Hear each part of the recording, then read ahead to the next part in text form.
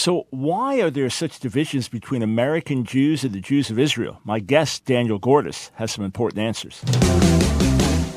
It's time for The Line of Fire with your host, activist, author, international speaker, and theologian, Dr. Michael Brown, your voice of moral, cultural, and spiritual revolution. Michael Brown is the director of the Coalition of Conscience and president of Fire School of Ministry. Get into The Line of Fire now by calling 866-34-TRUTH. That's 866-34-TRUTH. Here again is Dr. Michael Brown. You know, in recent years, a name has come up often in talking about Israel and talking about wise insights in the nation of Israel, wise solutions for a difficult future. That name is Daniel Gordis. He is Senior Vice President and the Koret Distinguished Fellow at Shalem College in Jerusalem and a two-time National Jewish Book Award winner. He has a brand new book, We Stand Divided. Of this book, Michael Oren, former Israeli ambassador to the United States, says, impassioned, brilliant, and riveting, We Stand Divided is the essential book for understanding American-Jewish-Israel relations. Gordis has made an outstanding contribution to the field. This is Michael Brown. It's Thoroughly Jewish Thursday. At the bottom of the hour, I'll take your calls, 866-348-7884. That's 866-34-TRUTH. But I want to dive right in with our esteemed author, Daniel Gordis. Daniel, thanks so much for taking time to join us the day after Yom Kippur. Well, thank you for having me. It's a great honor. Let me just ask you this before we dive in. The shocking news from Germany yesterday, the rising tide of anti-Semitism worldwide. How does that make Israeli Jews feel right now? It makes Israeli Jews feel both sad and reaffirmed. Sad in the sense that, unfortunately, synagogue shootings are becoming less uncommon than they used to be. We had one in Pittsburgh, we had one in Poway, now Germany. I don't think anybody was terribly surprised that someplace in the world people tried to kill Jews at prayer on their holiest day of the year. But it makes Israeli Jews also feel reaffirmed, because that was part of the point of the State of Israel, that the Jews should have one place on planet Earth where they can defend themselves and live in pride according to their own tradition. There were no attacks in Israel on Yom Kippur because Israelis defend themselves, and we're quite fortunate that we've been able to do that. So sad and reaffirmed, I'd say. And what about President Trump's controversial decision to pull or reposition our troops in Syria, which gives an open door to Turkey to come in and attack the Kurds, and obvious implications for Israel? President Trump's been a great friend of Israel. This is a distressing decision. How's that playing out in the national psyche? Prime Minister Benjamin Netanyahu, who was a controversial figure himself, nonetheless said earlier today that Israel would extend assistance to the Kurds in any way that it could. I don't think Israel would go to war on behalf of the Kurds, but Jews feel a tremendous affinity for the Kurds. The Kurds have long wanted to go back to their ancestral homeland, Kurdistan. They have long had to fight for their survival. It's in many ways a story very similar to that of the Jewish people. The Jewish people has been fortunate to be able to build a country. The Kurds haven't. And you're right, President Trump has done a number of things that Israelis have applauded, but I believe that Israelis are distressed by this decision of the president for two reasons. Number one, they feel that the Kurds have always been on the receiving end of history, and America should have stood up for them this time. And second of all, of course, with American troops being pulled out of the region, ISIS can come back into play, and that is, of course, bad not only for all of the West, but particularly for Israel, which is so much closer. Yeah, so as someone born in America, what is it that causes you and so many thousands of Jews to make Aliyah every year? What is it that brought you to Israel and has established you there? Well, we were very happy, my wife and I, as Americans, deeply proud to be Americans. America, we know, is the greatest democracy on the face of the planet, and we feel really privileged that we both grew up, my wife on the West Coast and me on the East Coast of the United States. And yet, the State of Israel is the first time in 2,000 years that the Jews have been able to actually live out a dream that they never gave up on, which was to go back to our ancestral homeland and see if we could fashion a society based on our values, based on our culture and our language and so forth. This is a very unusual time in Jewish history to be part of the building of a country, kind of right after 1776 in America. So we really felt this was a kind of a calling from a higher purpose to be part of the stage where the Jewish people is going to write its future. All right, so I'm in two worlds, largely in the evangelical Christian world and a lot of work in ministry I do, but as a Messianic Jew in constant interaction with our Jewish people. And evangelical Christians don't understand why American Jews don't so wholeheartedly support Israel almost carte blanche, where it seems evangelical Christians put greater stock, greater importance in Israel's existence today and think we just have to stand with Israel no matter what. And they don't understand why American Jews are sometimes either not as interested, it doesn't seem to be as big a voting priority or an emotional priority. Obviously, you break this down in your book, We Stand Divided, but try to explain some of the dynamics for largely Christian listeners to give them insight into the Jewish world. Right, it's a great question. So first of all, I think it's important for Christian listeners to understand that American Jews are not nearly as theologically based as are many Christians and certainly as are evangelical Christians. Jews feel themselves part of a nation, part of a people. They may see themselves as part of a religion also, but the profundity of their faith and their belief that the Bible somehow ought to guide their views is very different and much more diluted, especially in the more progressive parts of the Jewish community. So they have typically kind of combined a belief in the values of America with what they believe are Jewish values and Jewish traditions. And the values of America, as they understand them, of course, are highly universal. America was willing to be home to people of all ethnicities, all religions, all backgrounds, and so forth. And they believe that's what made America great for Jews as well. And therefore, they don't really articulate this to themselves, but they do find themselves struggling, first of all, with a country that is about one particular ethnicity, the Jewish people. And they also struggle with the issue of Israel's conflict with the Palestinians, and they just can't kind of wrap their heads around why can't Israel make peace with the Palestinians. So I think those are the three basic reasons. Number one, they're less theologically oriented than are evangelical Christians. Number two, they're much more universalist than Israel as a country is, because Israel is a country specifically designed to save the Jewish people. And third, the conflict with the Palestinians, of course, causes them no end of anguish, understandably, actually. Right. So you say in your book, though, that in chapter 2, that this is a rift older than the state itself. So explain that to us. A lot of people just kind of think Israel appears on the scene and boom, there it is. And there's obviously a prehistory to it, and there are different ideologies from the Zionist settlers who were largely non-religious to the very religious that resisted the state of Israel that still resists to this day. So what's the rift of which you speak?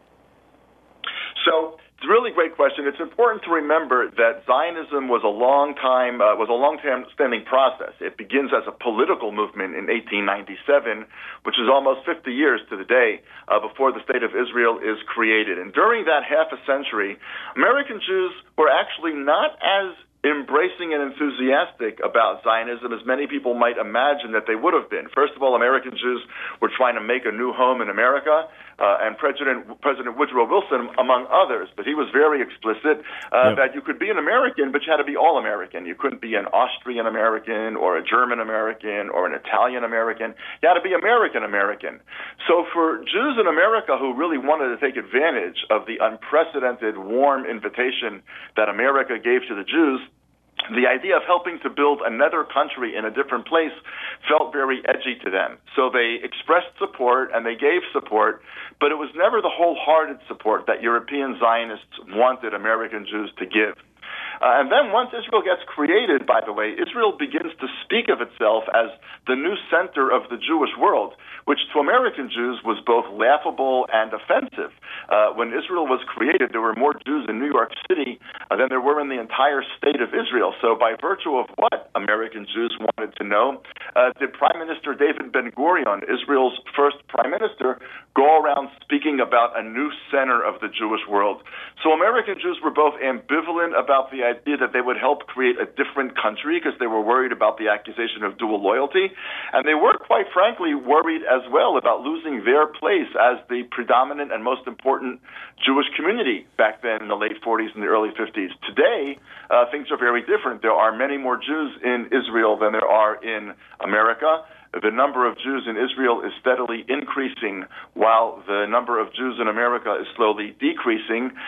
So the power structure between the two communities is changing, and that's also very hard, understandably, for American Jews to wrap their heads around. Yeah, and again, this is, from the inside, makes sense. From folks not familiar to it, they try to understand these things, especially evangelical Christians that are looking through such a biblical grid. And, of course, Jerusalem, Israel, it's the homeland of the Jewish people. So it's so important to understand these dynamics. But in the book, and we've got maybe 2 minutes before the break, so we may have to come back to this. In the book, you do deal with the question of people or religion, who and what are the Jews. So the perennial question, who is a Jew?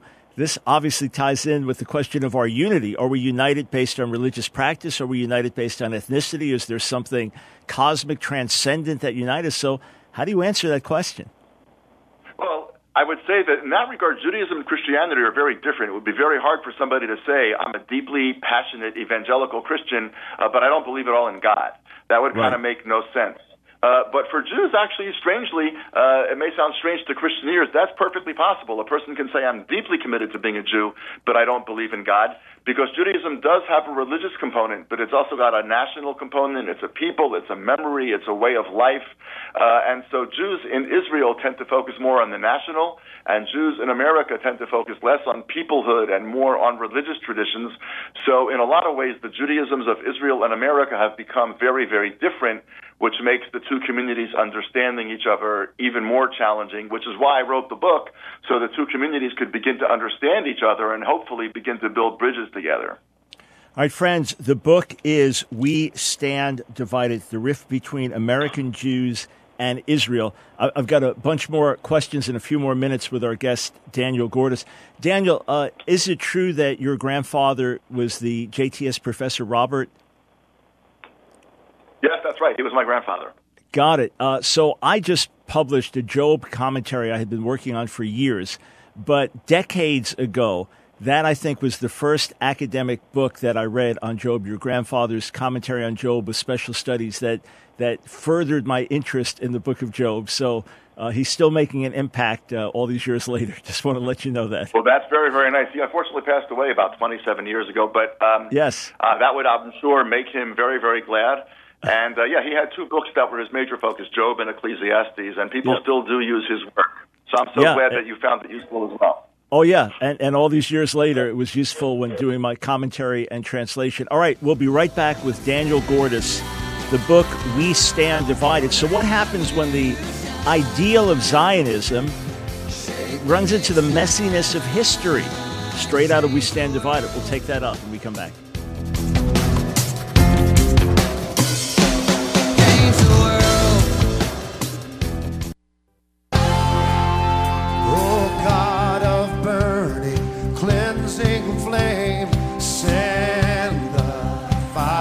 It's The Line of Fire with your host, Dr. Michael Brown, your voice of moral, cultural, and spiritual revolution. Here again is Dr. Michael Brown.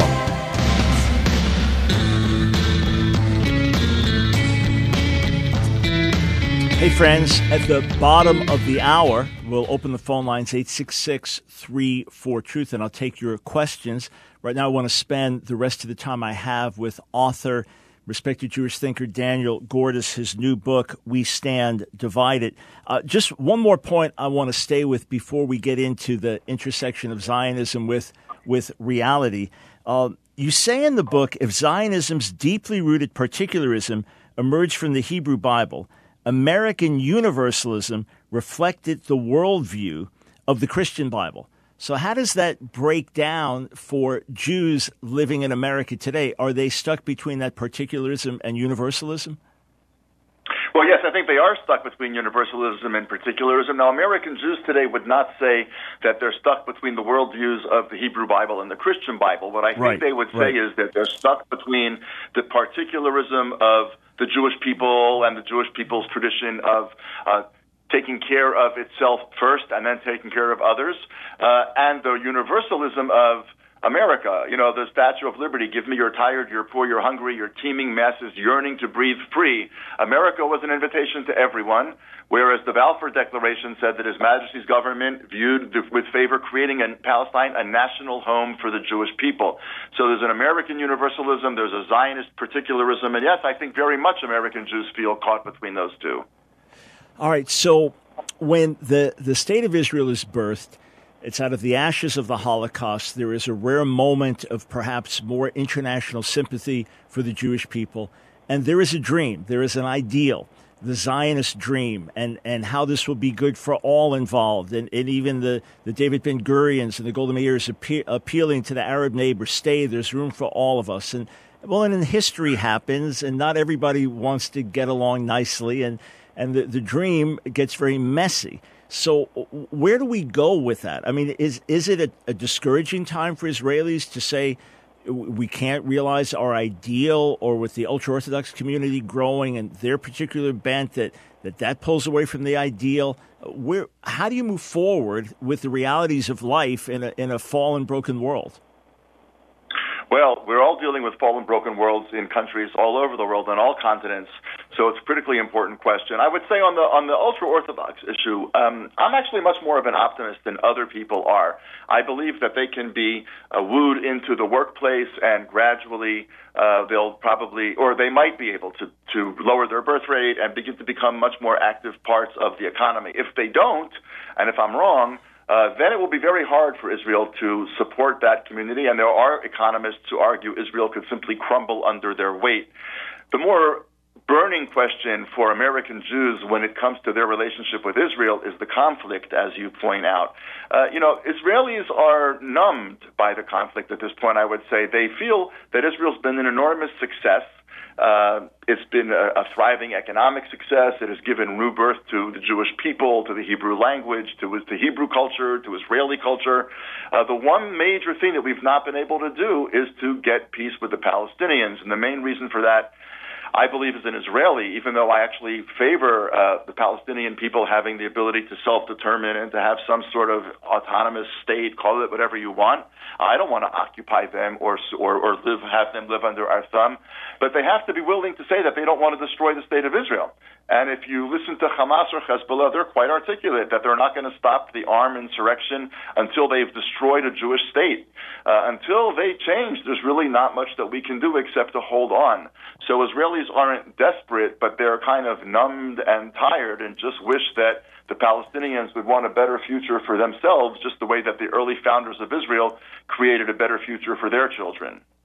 In the book by Ephraim Kirsch, Palestine Betrayed, he basically says it's the failure of the leadership from the 30s on, really, that has betrayed the people, and the Palestinian people have become victims. And obviously, your average person just wants to live a normal life, does not have an active, hostile political agenda unless they're put into it. They just want to be able to have a future and raise a family and so on. So it's difficult when you have these conflicting ideologies. When you imagine your average Israeli and probably just a Palestinian family growing up would just like to live normal lives. But the realities are what they are. Radical Islam is what it is. So as an American Israeli Jew, what do you want American Jews to hear and understand? And what is the way forward that you paint in your book? So what I try to show in the book is that American Jews tend to look at the conflict with the Palestinians almost as a civil rights issue. In other words, civil rights is a critically important thing, and all people should have a right to all the basics that society can offer, and why can't Israel just work something out with the Palestinians? After all, we've made progress on civil rights in America. We made peace with Korea, with Vietnam, with Germany, with Japan, etc. What I think American Jews don't understand is how profoundly ideologically committed the Arab leadership and the Palestinian leadership is to the destruction of Israel. So what I want American Jews to understand about Israel is that they're facing an implacable enemy that leaves Israel very little options to, quote-unquote, end the occupation and certain things. And I want Israelis to understand that when American Jews say end the occupation, they're not really trying to be callous about Israel. They're just reflecting an American view that all problems have solutions. We keep tending to kind of talk past each other. And the point of the book was to help American Jews and Israelis Israelis begin to have a real conversation, and to help Christian observers of the relationship try to help them understand better why American Jews and Israelis have such a rough relationship, at least at this particular point. Yeah, and I'm commonly asked why American Jews vote in such liberal ways where evangelicals are socially conservative. Again, that's difficult for them to understand. So I imagine even looking at this dialogue as Christian readers read We Stand Divided, that'll just give them more insight into the dynamics of the Jewish people and the nation. So last question for you then. What do you want evangelical Christians, who are probably of all Christians in America, the ones most focused on Israel, praying for Israel, going on tours to Israel and having an interest, some in a superficial prophetic way, and, this is just the fulfillment of prophecy, but many others in a real heartfelt way, especially those that know the horrible history of anti-Semitism in their church, and they grieve over it, and they want to show genuine Christian love. For evangelical Christians in America, interacting with the American Jewish community, how can they be a help? How can they be part of the solution as opposed to just these curiosities to the Jewish community? Well, I think, by the way, that for many Jews, the evangelical Christians are hardly a curiosity. And I think American Jews, certainly many of them, understand full well the enormous support that the evangelical church has given to Israel, morally, politically, diplomatically, and so forth, and are deeply, deeply grateful for that. That's hardly a curiosity. I think it's really very important that evangelicals understand, that many of us Jews understand how critically important. Bibi Netanyahu, for example, certainly understands the critical importance of the evangelical community and respects it deeply. In fact, one of the ironies is that he sometimes murmurs to his friends that he can count more on support from the evangelical community than he can from the American Jewish community. Now, I don't think that evangelical Christians are going to be able to get American Jews to support Israel by virtue of a theological argument, because American Jews, as I said before, don't really operate quite that theologically. In the Orthodox community, they do, and their views politically are much closer to those of the evangelical community. But I think that the evangelical community can model to American Jews a form of support of Israel which is not racist, it's not denying the importance of the Palestinians or of their right to live dignified lives as well, but simply a community that believes that the Jews, based on their history, as you so rightly said, unfortunately, the Jewish people's history has proven that the Jews need a place to call their own. Just yesterday in Germany, again, Europe has not changed as much as we wish that it had. And the United States, it's not so clear what's going to happen in the relationship between Jews and America. So I think evangelicals who simply remind Jewish people that Jewish history makes a compelling argument for a sovereign Jewish state can be doing as much help for the American Jewish community as they have long since been doing for the state of Israel, religiously, diplomatically, politically, and so forth. Excellent. Yeah, and thank you for correcting my curiosity point. I'm quite aware of that. I had read a few articles recently where skepticism was raised about evangelical support of Israel, which comes up time to time. But you're absolutely right, and thank you for correcting me on that. Actually, we've got a minute left. Could you try to explain to our listeners how there are religious Jews in Israel who are anti-Zionist? Yeah, it's very simple. It's unfortunate. I find it very sad, and I find it a little heartbreaking. But there is a passage in the Talmud that says that Jews are not supposed to hurry the hands of history, that we should be willing to accept God's decree, and that God will change history when God wants to. And so therefore the exile into Europe or wherever, starting in 70 CE with the destruction of the Second Temple, was God's will. And they believe it was the Jewish people's responsibility simply to wait for God to bring them back, and therefore for Zionists to quote-unquote move the hands of the clock on their own and not wait for God is somehow breaking or denying God's will. What I would actually say as a religious Jew who's also very much a Zionist is that I actually believe that the Zionist movement is God's work on earth. In other words, that I think that it's true. We didn't just sit around and wait. We did something, but I believe we were fulfilling God's dream for the Jewish people, and therefore I see no contradiction between the view of the Talmud and the work of Zionism, but not everybody agrees, and the most hardline people, even they, by the way, are changing slowly. Their curiosity, they are actually, yes, a curiosity, and they are much more a small minority than anything. They are gradually coming around, but you're right, there are still some who insist that Zionism was born in sin because we should have waited for God to save us. After the Holocaust, that was a pretty painful and hard thing for Jews to do, so they pushed even harder for a state, but that is the answer to your question. Yeah, and it's a great answer. The three oaths in the Talmud, really, you could say there's no violation here because this is the hand of God. And really, out of the ashes of the Holocaust, who could have ever dreamed that there would be a thriving state of Israel just a few years later? Daniel, thank you for putting so much work into your books. It's an honor to have you on the program. Really appreciate it. It's an honor for me. Thank you, and good luck with all of your important work as well. All right. Thank you, sir. Change the world.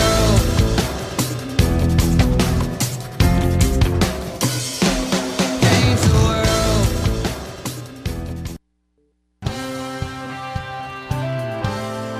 Send it, Lord.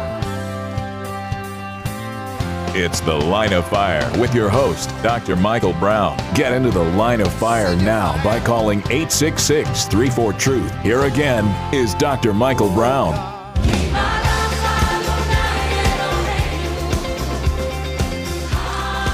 Welcome to our Thoroughly Jewish Thursday broadcast. This is Michael Brown. 866-34-TRUTH is the number to call on this Thoroughly Jewish Thursday. Any Jewish-related question you have, if you've heard criticisms, if you've heard things about my beliefs or teaching that you struggle with or differ with or have a question about, call to get clarity. By the way, God willing, I will be on Adam Green's YouTube channel to talk about the Noahide laws, I think in a couple of weeks. And then, God willing, by the end of the year, joining Steve and Jana Ben Nun. Sorry if I mispronounced any of the names there. Later in the year, that's just what works on their schedule. So I'm eager to do it. And let's put the information on the table and let's graciously challenge one another if we have differences and try to sort out why. This much it's important for you to know. There's nothing I'm covering up. There's nothing I'm hiding. For everyone that posts a comment, why are you lying? I'm not lying. I'm telling you the understanding I have after examining these issues, looking at these issues, being aware of some of them for many years, not growing up knowing about the so-called Noahide laws, but finding out later when I started interacting with rabbis as a believer. But there's nothing I'm covering up or hiding or whatever. And when people post these utterly pathetic, ridiculous comments, well, you're not a follower of Jesus, like what? Because I differ with you about an alleged plot to kill Christians by Jews under the Noahide laws? Give me a break, please. But feel free to differ based on information you have or things you think are going to fall into place or some prophetic scenario. Fine, we can discuss that. Happy to discuss that.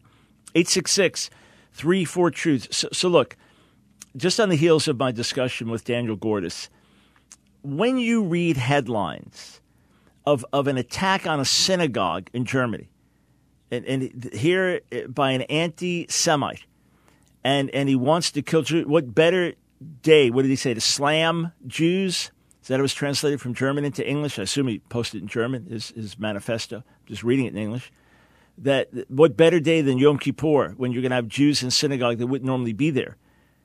And the tragic irony that Jews in a synagogue in Germany are protected because they have to have such high security because they know their lives could be threatened by anti-Semitism. That is the diabolical nature of anti-Semitism. It keeps rising and rising and rising. Unless it is fought spiritually, it will not be pushed back.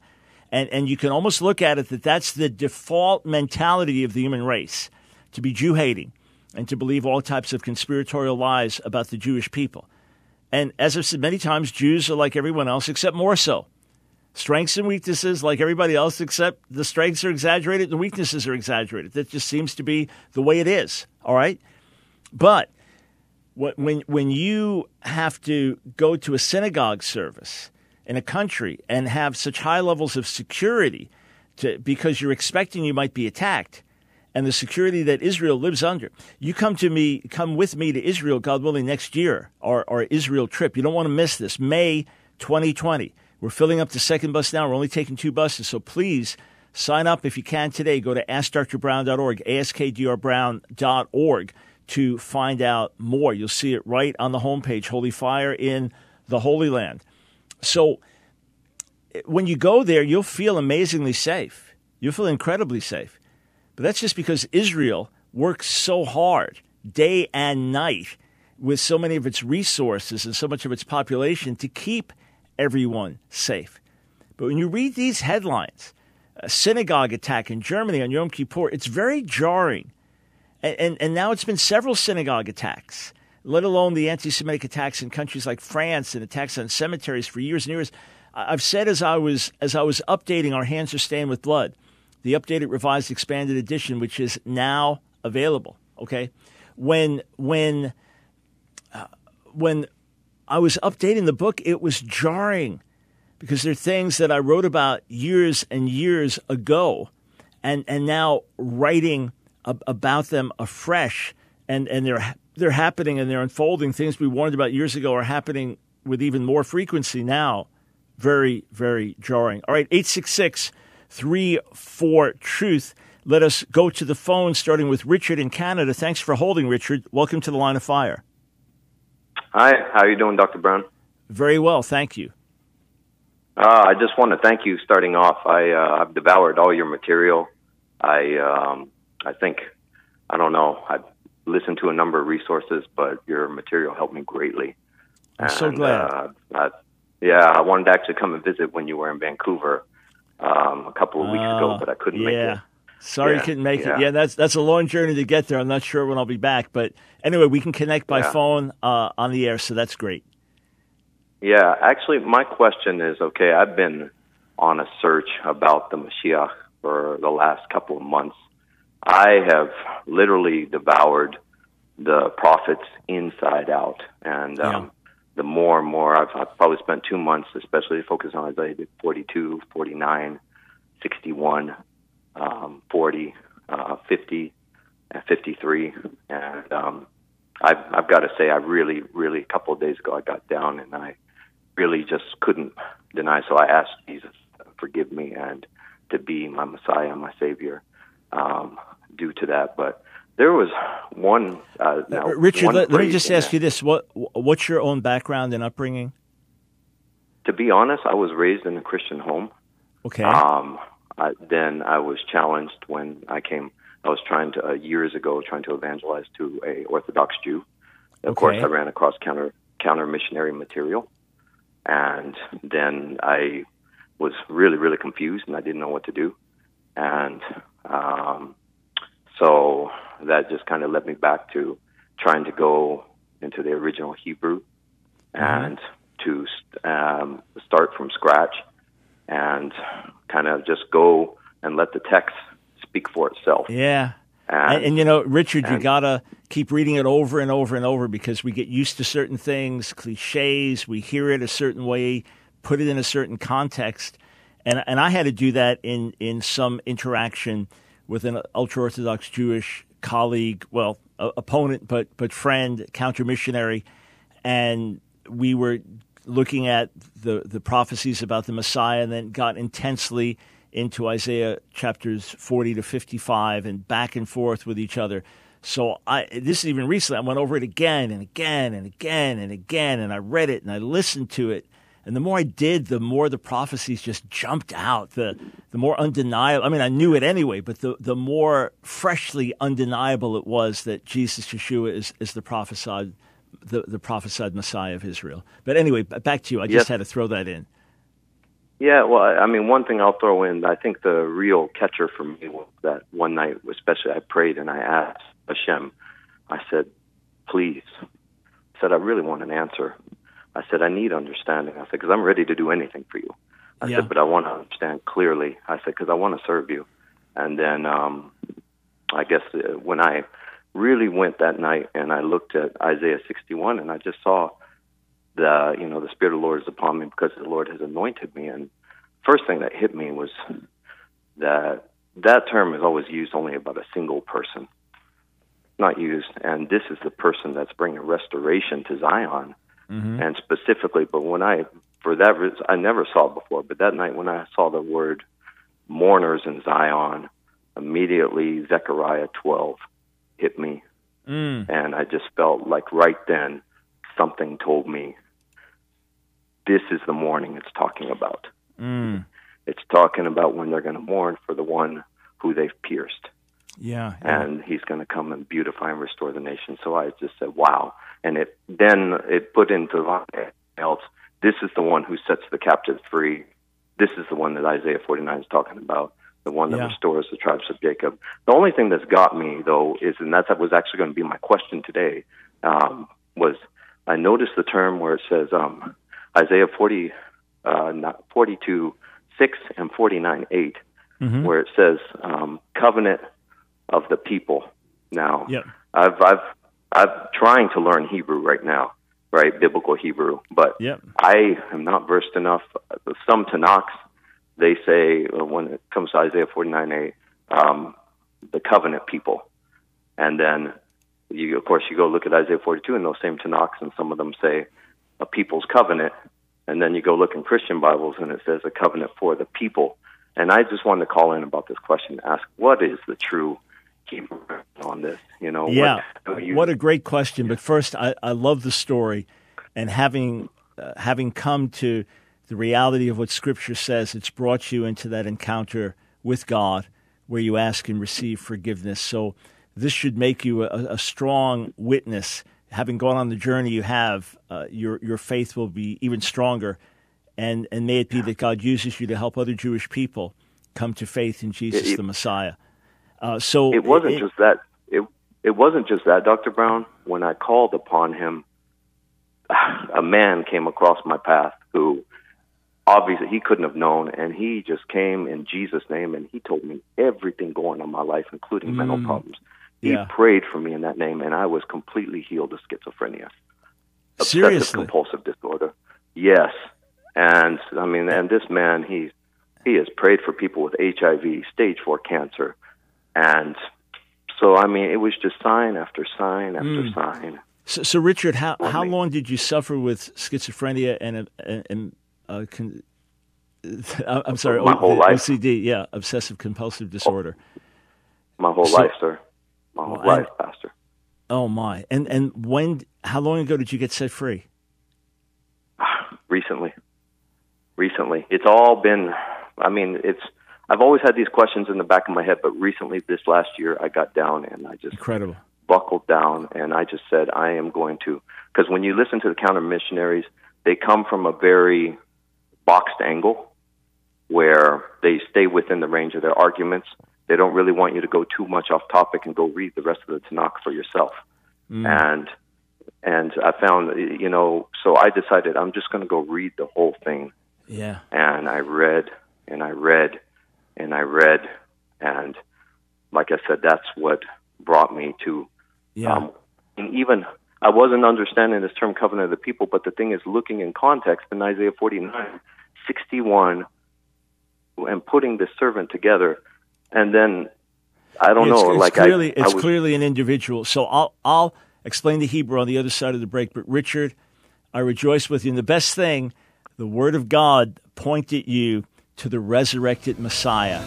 And then in the power of the resurrected Messiah, that Jesus, Yeshua, is alive today, God sends someone full of the Spirit to minister to you, and you receive a miracle that in the natural is impossible. He is alive, friends. He is risen.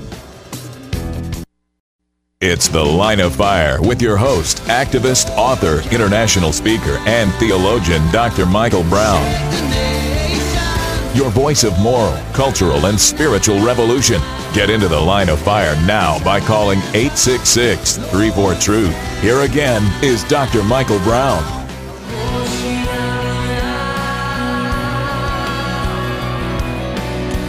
Welcome back to Thoroughly Jewish Thursday. Hey, just looking on our Facebook thread, Michael, wonderful to see that you'll be joining us in Israel May 2020. Eager to meet you. 866-34-TRUTH. So, back to Richard in Canada. When you have the time, sir, please shoot us an email to our website. There's a contact place there, and you just send us an email with your testimony, what you shared with us here. If you put it in writing on a page or two, that would just be awesome, and we'd love to see that for the glory of the Lord. And we're here to help. If ongoing questions come up, you can write to that same email address, and between a colleague, a couple of colleagues, and me, key questions, technical, difficult, theological questions, we get answers to you. So, in short, really about the only time that you are going to find the translation covenant people is in Jewish translations that read it as such. But in Isaiah 42:6, reading from the Hebrew, Ani Adonai kraticha b'tzedek v'achzek b'yadecha. So I am the Lord, I've called you in righteousness, and I will take hold, strengthen your hand, v'tzercha, and I'll preserve you, v'etnecha, livrit am le'orgoyim, and I'll give you or point you as literally a covenant of the people and a light for the nations. So the most natural way to read the Hebrew is, I am making you a covenant for the people and a light for the nations. The NET, the New English translation, which really tries to be very meticulous with the Hebrew and has extensive translation notes. If you've never used it, go online and type in NET Bible, NET Bible, and you'll get a website that comes up, and it has, with the translation, over 60,000 notes, translation notes, textual notes, background notes, things like that. Wow. And it will you'll find it really, really helpful. And some of it is in real depth. Some of it is more explanatory on a simpler level. But the NET translates with a covenant mediator for people and a light to the nations. So the most natural way to read it is what's called the Hebrew construct. So you have this of this, all right? You have the first word, and it is the this of the second word. So it is the brit, the covenant of people, or sometimes poetically it would mean the people. So the Messiah, the Messiah is God's covenantal mediator for the people of Israel and a light for the nations. And he's a covenantal mediator for the people of Israel because God has a covenant with Israel. He hasn't had a covenant with the nations. So he expresses his covenantal love and salvific work through the Messiah for Israel. And he also serves as a light for the nations. So that's the most natural way to translate it. I revisited this a few months ago in some of my intensive dialogue with Counter-Missionary Yisrael Blumenthal. And this is one of the things I refocused on, and I saw no good reason to read it as a covenant people, especially when it seems very clear to me in these passages that an individual is being spoken of and not the nation. And that also makes it decisive. All right? So when you're reading the Hebrew syntax, I guess that's the way the Hebrew syntax is a covenant of the people. Okay. I mean, really, I couldn't see it making sense any other way, because when you read, like I said, when you read the rest of the passages over and over and over again, and then you look at Isaiah 61, it's pretty clear that it's the same person. It absolutely is, and there's no question. It's the same person, and it's an individual there that has a mission to the nation. Hey, Richard, thank you for the call and the wonderful news, and we're here to help you and strengthen you in your walk with God. God bless you, man. Thank you, sir. Thank you. All right. What a great call.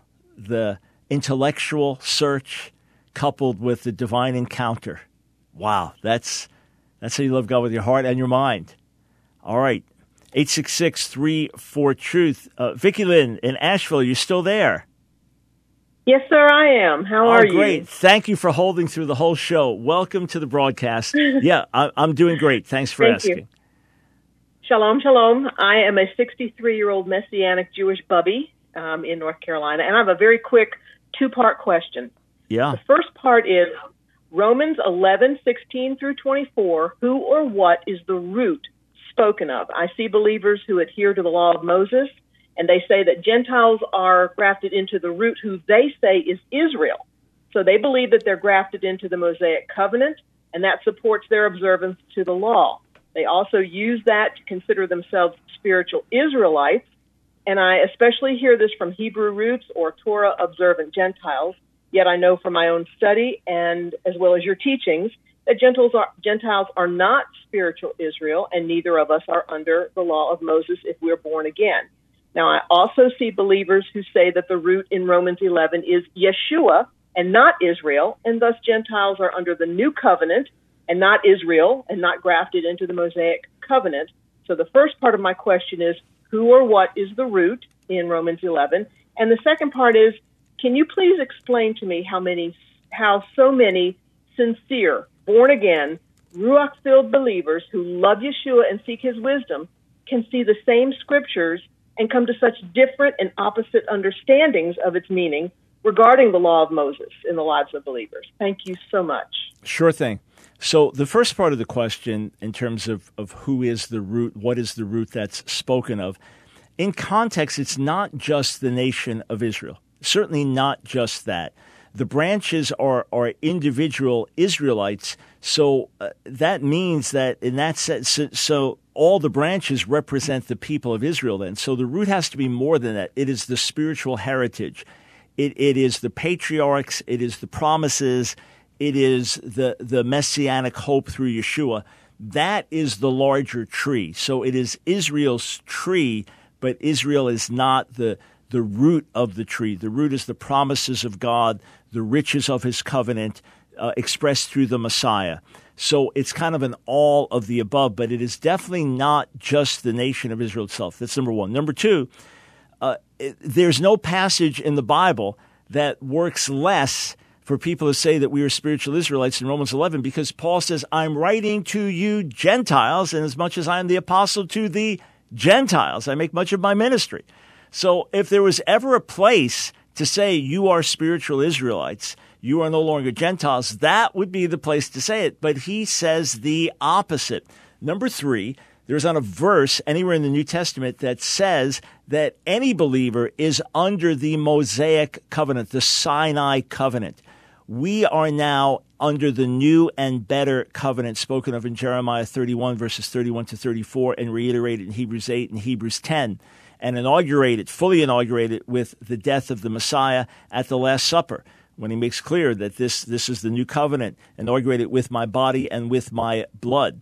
So we are not under the Sinai covenant. If we were under the Sinai covenant, then blood sacrifices would still be required. If we were under the Sinai covenant, then we would be looking for a Levitical priesthood rather than a Melchizedek priesthood. If we were under the Sinai covenant, then we would constantly be falling short because of justification by works and looking for the Day of Atonement for annual atonement. We're not under the Sinai covenant. All those things were types and shadows leading to the fullness that comes in the Messiah.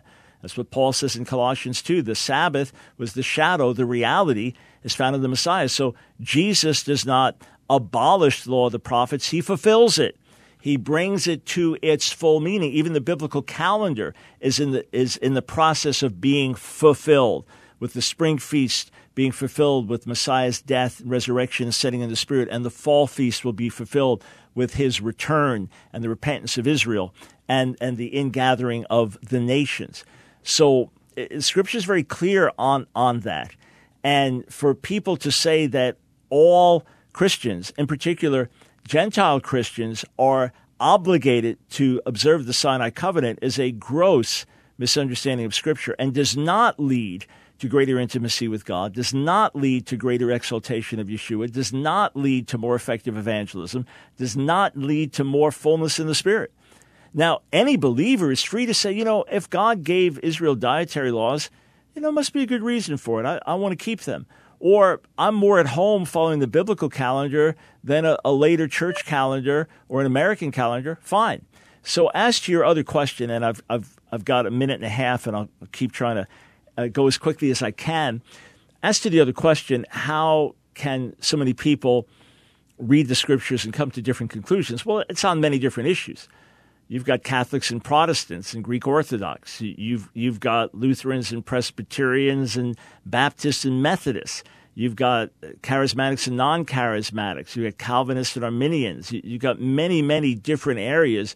You've got amillennialists and postmillennialists and premillennialists and dispensationalists. So we have differences, which is telling us that we have to humble ourselves and recognize that no one of us has all the right understanding of every doctrine, secondary, tertiary doctrine.